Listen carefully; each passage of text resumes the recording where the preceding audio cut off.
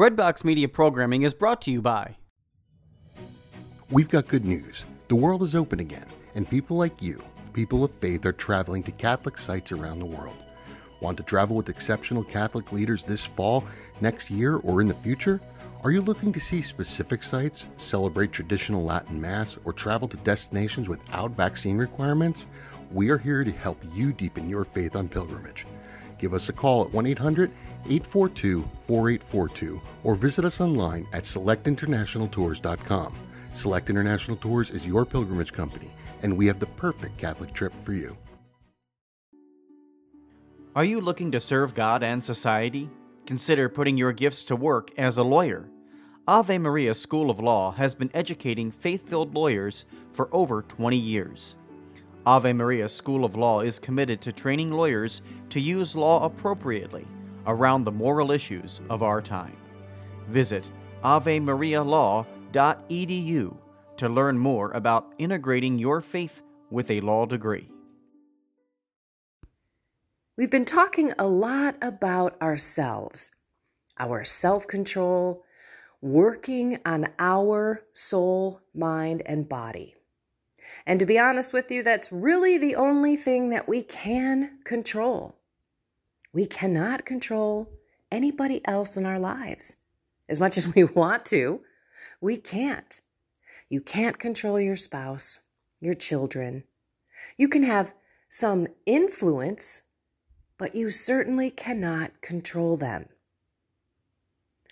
But our influence on them may end up having that same type of outcome if we play our cards right. What do I mean by that? We still want to focus on ourselves because we are the only people that we can control. But as I've mentioned before, when we get better, they get better. I'm pretty sure that there's every ear that is listening to this who has one person in their life that they would love to convert and come back to the church.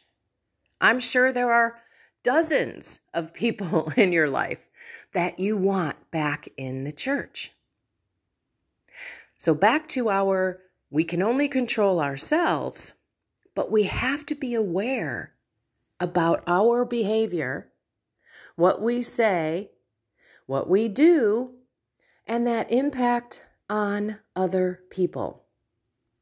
We've talked about whining and moaning and complaining and wearing the identity as a child of God around us like a big blue mantle. I'm actually going to be on Iowa Catholic Radio in about 45 minutes talking about Mary and her impact in my life. So when I think about the big blue cloak, I want to be Mary. I want to put Jesus on every day. And I want to love people in Jesus's way, not my way, not my selfish, self-serving kind of, it's all about me love. But I love you just because you are here on this earth and you are here for a reason. You're God's child also. You may not know him, love him, and serve him, but darn it, I do. So I am going to love you as best I can. Now, every day, when I get up and I spend that time with God, I ask him, what do you want me to do to serve you today, Lord? This is why when we get up every day, if we run to him and become what we were born to be, which is someone who is solid in their faith, who firmly believes and is not shy about speaking it or living it, then we can clearly hear what he wants from us today. So today for me, I'm going golfing with my husband and a guy that used to work with him. And it's going to be a great fun day. Now this person is on a journey. He's a Christian. And we have some amazing talks. He's read my book and thinks it's such a cool journey that I'm on. So my intent today is to truly live my identity as God's child. To have every action, every thought, every word be a loving, kind action, thought, or deed. So that I can live a loving, joyful day, loving him, loving my husband, just being joy. So that in some way, God is working through me, in me, and I am just kind of sitting on the side, enjoying what he is doing in my heart to love my husband and to love anybody else that comes into our path during this day. That was what God wanted me to do today and wants me to do today. How about you?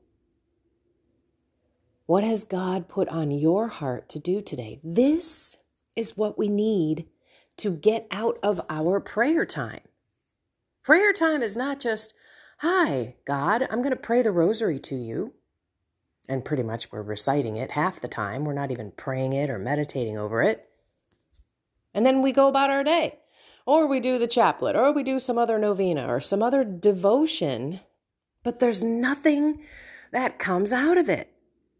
If you are not hearing something or some thought is coming into your mind for you to work on something in your life, then the prayer doesn't have the outcome. That's why mental prayer is so important, because it's basically God telling us what he wants us to work on today. And then we turn around and we say, great, God, we'll do it. But boy, oh boy, we need your grace to help us finish this monumental task that you've put in front of us, or even a small one. Basically, he's saying to me, go be love. Go be Jesus today. Boom. I can do that. I can do that with your grace, Lord. I know it. So that is what I want you to focus on, not only today, but this is every day. What is he telling you? What is he asking for you to do to serve him today? And sometimes it may be weird. You've all heard my mom, call your mom kind of story. And I know there are new people on this podcast. Just real briefly. I was praying. I heard the Lord put in my mind. It was a thought. I never hear him like this big booming voice, by the way. He just puts thoughts in my head. And out of the blue, call your mom. Comes into my head. And I'm like, what the heck? And you got to understand, when I call my mom, it's never less than 30 minutes. So I was like, yeah, sorry, God, I'm not calling my mom. I got stuff to do. Went to Mass. When I kneeled down after I received the Eucharist in Holy Communion, I heard again in my head, call your mom. I was like, what the heck? Why? No, Lord, I don't have time. Then I went out into the narthex, heard it again after Mass, and I said, fine. I finally said, Holy Spirit, I will do it. Call my mom. Tell her, hey, Mom, God told me to call you. Oh, isn't that nice of him? And then we had a conversation, less than 5 minutes. She talked me right off of the ledge that I was on, and it was God who put me in my mom's care. And my mom totally talked me off the ledge, and I was on my way, and I was so grateful. But if I think about it, I could have totally been like, dude, no way, dude being God. I'm not calling my mom. I've had the exact same thing happen to me when I've been at the grocery store and the Holy Spirit urges me to go speak to someone about something. Usually it's a compliment of some sort. So I'll walk up to someone, I'll be like, oh my gosh, your hair is so cute. And I've done that when he's asked me to, and I've not done that when he's not asked me to. And I have seen the ramifications of second guessing the Holy Spirit in us. And that's why discernment is so important, because we need to know, okay, well, is that God? Or is that Satan? Like somehow, some way, I'll walk up to this person, I'll say some sort of compliment, and then they'll just rip me a new one, like stay out of my face and keep to your own business or something like that. And that's why discernment is really important. Not just to know, but for our own lives, so that we make the right decisions in our own lives. What did God ask you to do today? And if you don't know that answer, have a seat, pull up a chair, and have a conversation with Him.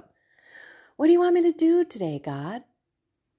And hopefully it's something that helps you in your soul, mind, and body improvement, but is also somewhat of an evangelizing aspect of your life where people can see things in you and your changes and know that you're working with God.